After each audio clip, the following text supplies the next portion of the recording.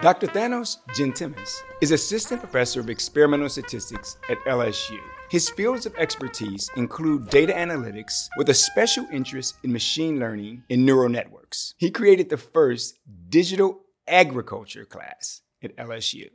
Thank you, Dr. Tate. Glad to be here. I love to hang out with statisticians. You have all the answers. Really? Yeah, that's what they tell me. So we're going to tee off.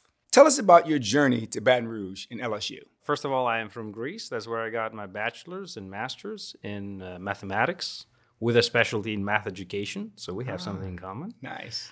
And then I got lucky and got a scholarship for UF. That's where I finished my Ph.D. in theoretical mathematics. And then me and my wife started chasing each other, trying to solve the two-body problem. And then finally in 2017, I got hired here. I was a spy school hire, by the way. And here I am. Well, that sounds like a great journey of two great academics finding their way. We're really excited to have you here at LSU. Talk to us about your research focus. Right. So, as I said, I started with theoretical mathematics, but pretty soon I discovered that I'm more applied.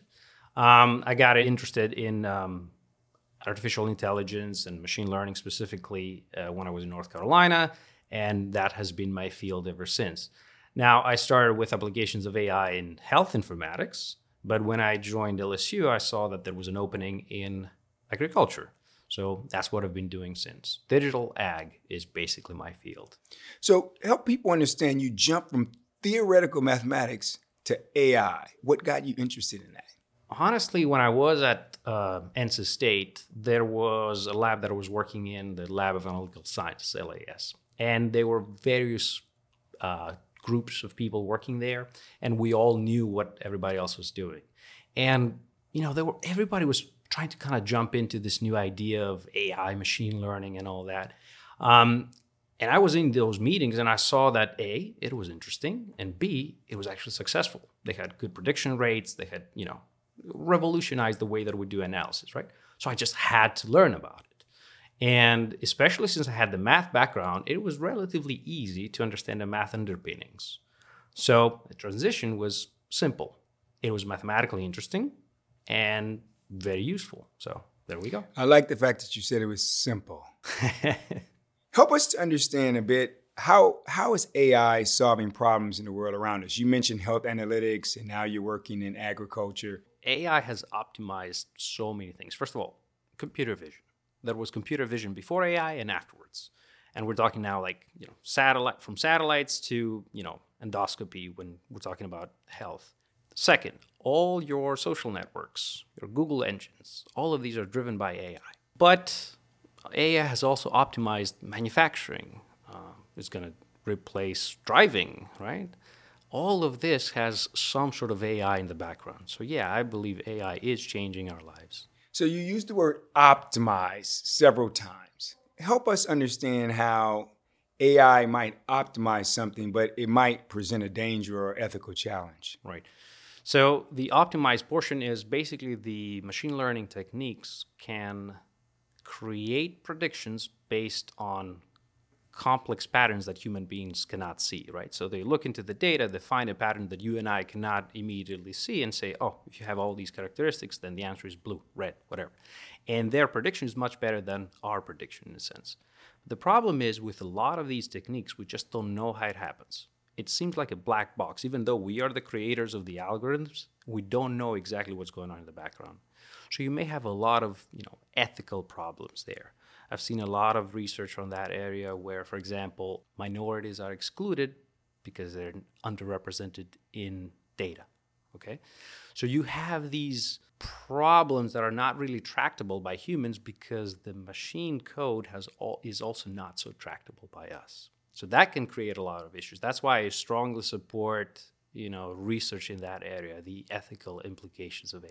Did you ever think we'll get to a point where the AI actually flags the ethical challenge? I mean, that would be some sophisticated coding. That would be interesting. I just solved the problem. That would be very interesting, actually, if we could, in a sense, train an AI to check itself. The research is not to the point that we can actually understand what we're doing. And I think we need to spend more time on it. But you're right, we could do that too, hopefully.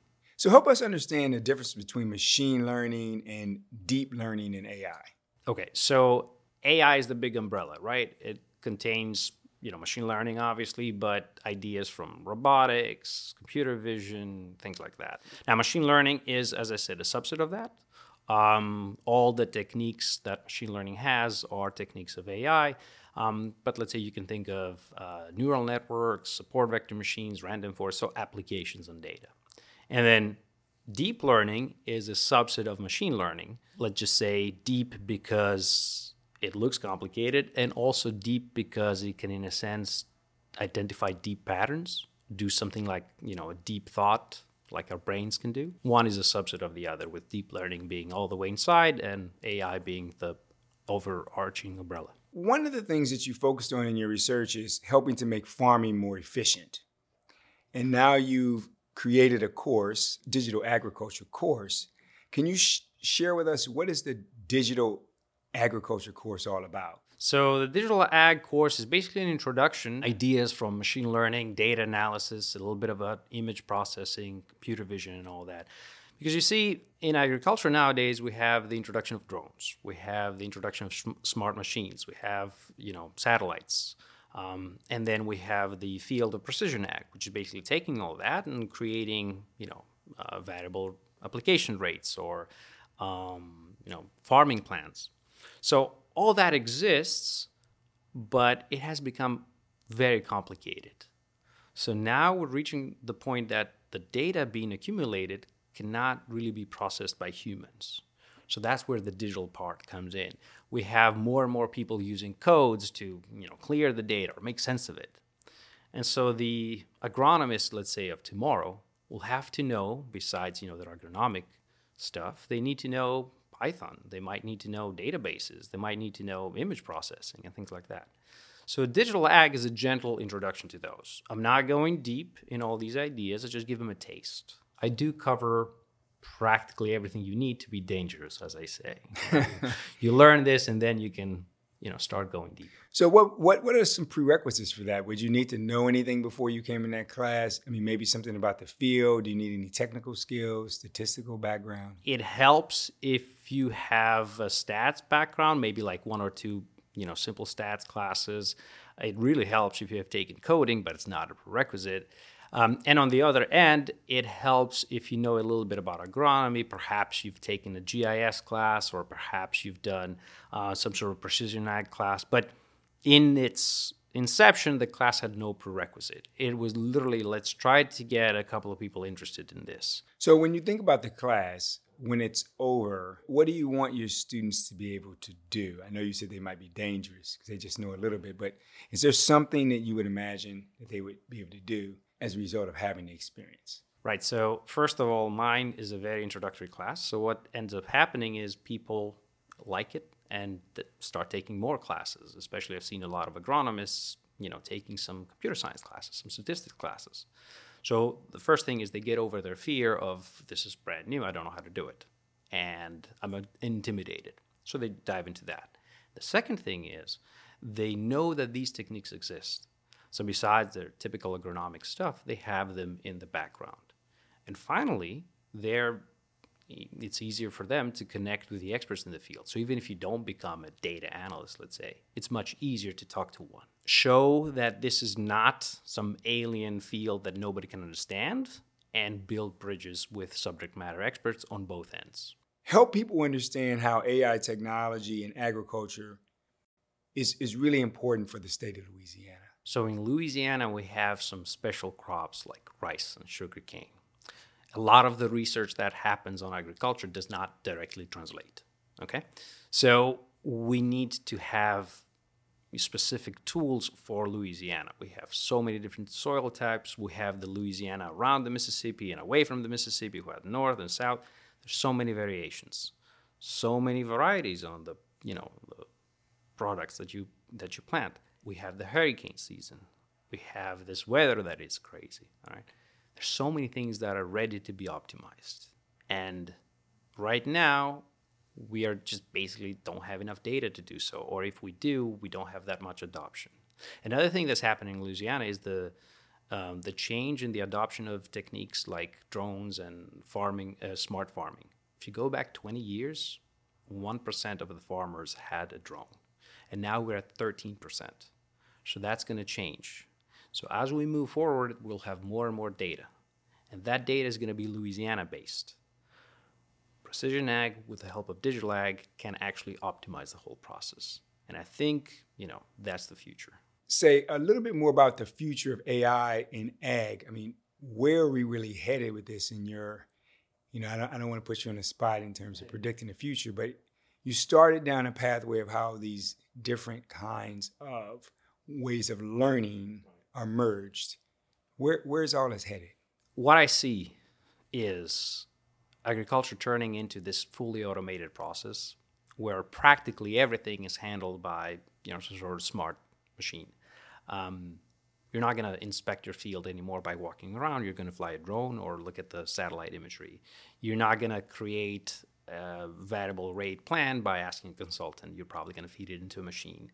You probably won't have somebody in the tractor anymore. It's going to be like completely automated. I mean, if we're talking about automated cars, imagine like automated farm equipment, which is much easier because there are no obstacles over there. The process after things are harvested, like optimization in the mills for sugarcane.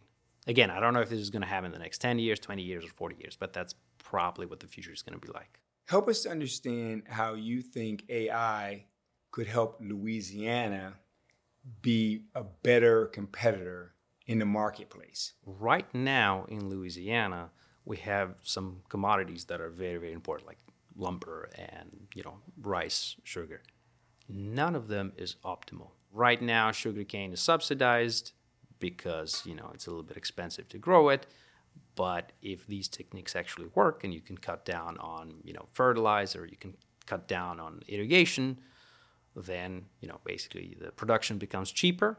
The price will stay fixed. So there you go. Now, when I listen to you talk about that, it strikes me that the type of people who will be involved in agriculture in the future might be different in terms of their educational background, their expertise than you'd have had in 1960 or 1990 or 2000.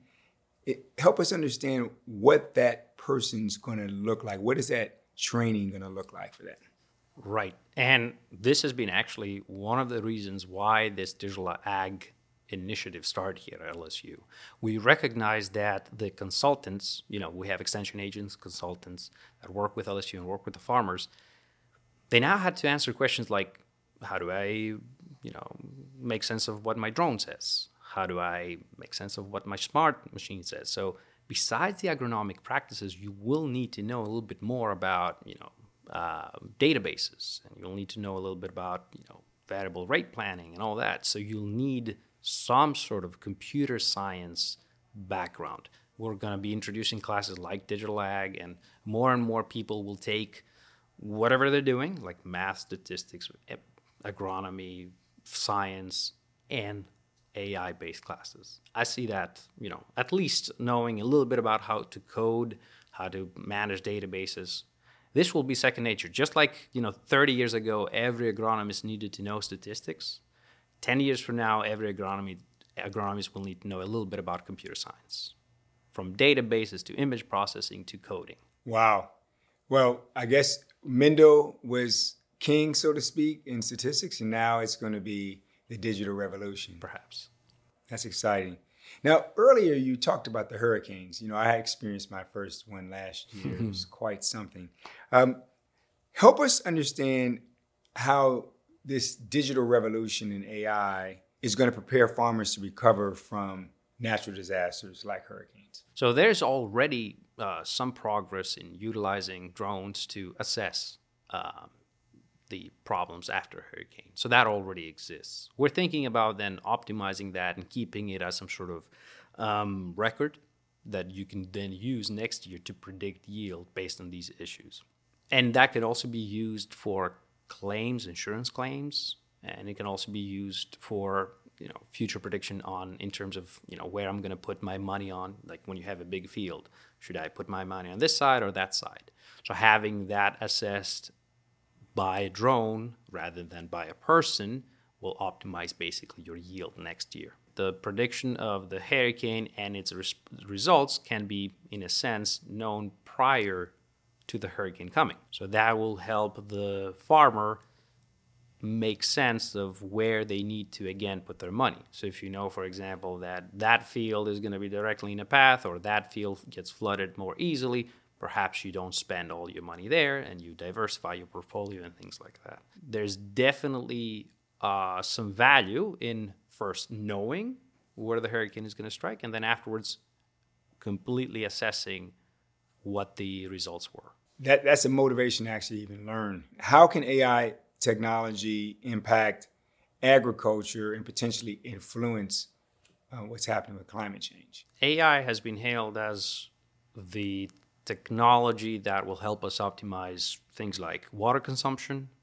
or fertilizer application. If we move to smart machines and all that, we're talking about a reduction in the consumption of fuel, right? So all of these are moving towards like a greener agriculture in terms of like how the energy is being used, optimizing planting date windows, right? Reduces the amount of extra effort that you need to put in order to grow the same crops, right? And that extra effort translates to less fuel consumption, less water consumption, less nitrogen, less fertilizer overrunning our Mississippi River and all that. And right now, we are in the early stages of that, but everybody's pointing that direction. We need to do something to reverse the issue, and that might be something that we can do. Industry is hiring like crazy. If you look at the big players in agriculture, they are acquiring those startups that have to do with applications of AI in agriculture, and they're trying to staff them with people that know both ends, like both the agronomy and the computer science. But also you see people from computer science jumping into agriculture, which was not something that happened the last 5 years because there's money involved, okay? All the consultants now, the farm consultants, start putting in their portfolio some knowledge of smart machines or computer sciencey stuff or, databases.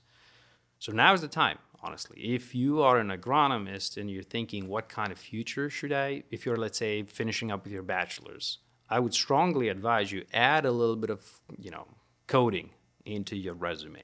Maybe, try your hands with Python. Figure out, besides, how to fly a drone, how to analyze the data from a drone. That will make you very marketable nowadays.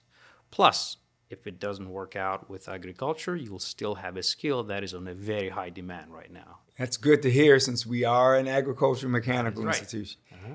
So, fun questions. Okay. I understand you like chess. Mm-hmm. How did you get into chess, and why do you enjoy it so much? Well, okay, so I got into chess when I was 8 years old. My mother took me to a chess club. I think it was probably like a cheap babysitter, but but I loved it. It spoke to me, and since then, I've been in various clubs. I played competitively for a little bit. When I came to the United States, I couldn't play anymore, but I kept at it. I was in the UF's chess club. Then I formed the Florida Poly Club. I'm here at the LSU chess club. It's also a great way to connect with my kids now. Well, I understand you had some questions for me. So I know that you're very interested in applications of AI in general. All right. I was actually part of the committee that you had set up to explore AI at LSU. So what do you think about it? Where are we going with AI? Why is there this drive? Well, partly in response to your question, you really answered it. I mean, it really is underpinning almost everything we do. We can't pick an area, whether it's healthcare, and we're looking at healthcare applications. And if you think about what I've been promoting here at this Pentagon is agriculture. Clearly, you've made the case that AI undergirds agriculture. It's biomedical science. With access to health records, EPIC is now driving a lot of what happens in the biomedical area. So it's a massive amount of data. Clearly, in the biomedical side, it's a big deal. COAST is our other area. This is a massive amount of data, both visual and historical. AI clearly is going to be better at giving us insights into the coast. And then we're very much interested in defense. ROTC is one part of it, where we want to have people really understand how to use those techniques if they're going to be in military science, but also cybersecurity. And on the cyber side, there's a lot of data that could be gathered, and clearly AI could be helpful. You need the edge in that area. And AI is very important for our last part of the Pentagon, energy. Energy is foundational to the state. It's the largest industry. We want, as you use in the language, optimize our opportunities there. It is both an engineering challenge. It's an economic challenge. It is a challenge around people and communities. And so when we think about the various data sources that are going to be related to the work in energy, AI is going to be very important for us. And so pulling it all together in that Pentagon, really undergirding that are the people and really the methodology. And AI is an important methodology to help us understand the world around us. And so I see AI, computational science, all of our abilities in statistics. Your background is perfect for what we're trying to get done, just really pulling together so we can understand better the world around us in our A, B, C, D, and E areas. So it's quite exciting for me. And what I would love to see are more people like you at LSU. We need more people with strong computational skills who really want to help students learn and then be able to apply and then help secure and protect the state of Louisiana across those 5 industries. Well, this has been a wonderful conversation, and I'm excited about the research you're doing and the work you're doing with our students. I want to thank you for coming on the podcast, and I'm glad that you and your family are here adding value at LSU and Louisiana. Well, again, thank you for having me here. This has been an excellent experience. And indeed, let's keep the communications open, and I promise to put the best effort to help with promoting, let's say, AI here at LSU. Thank you.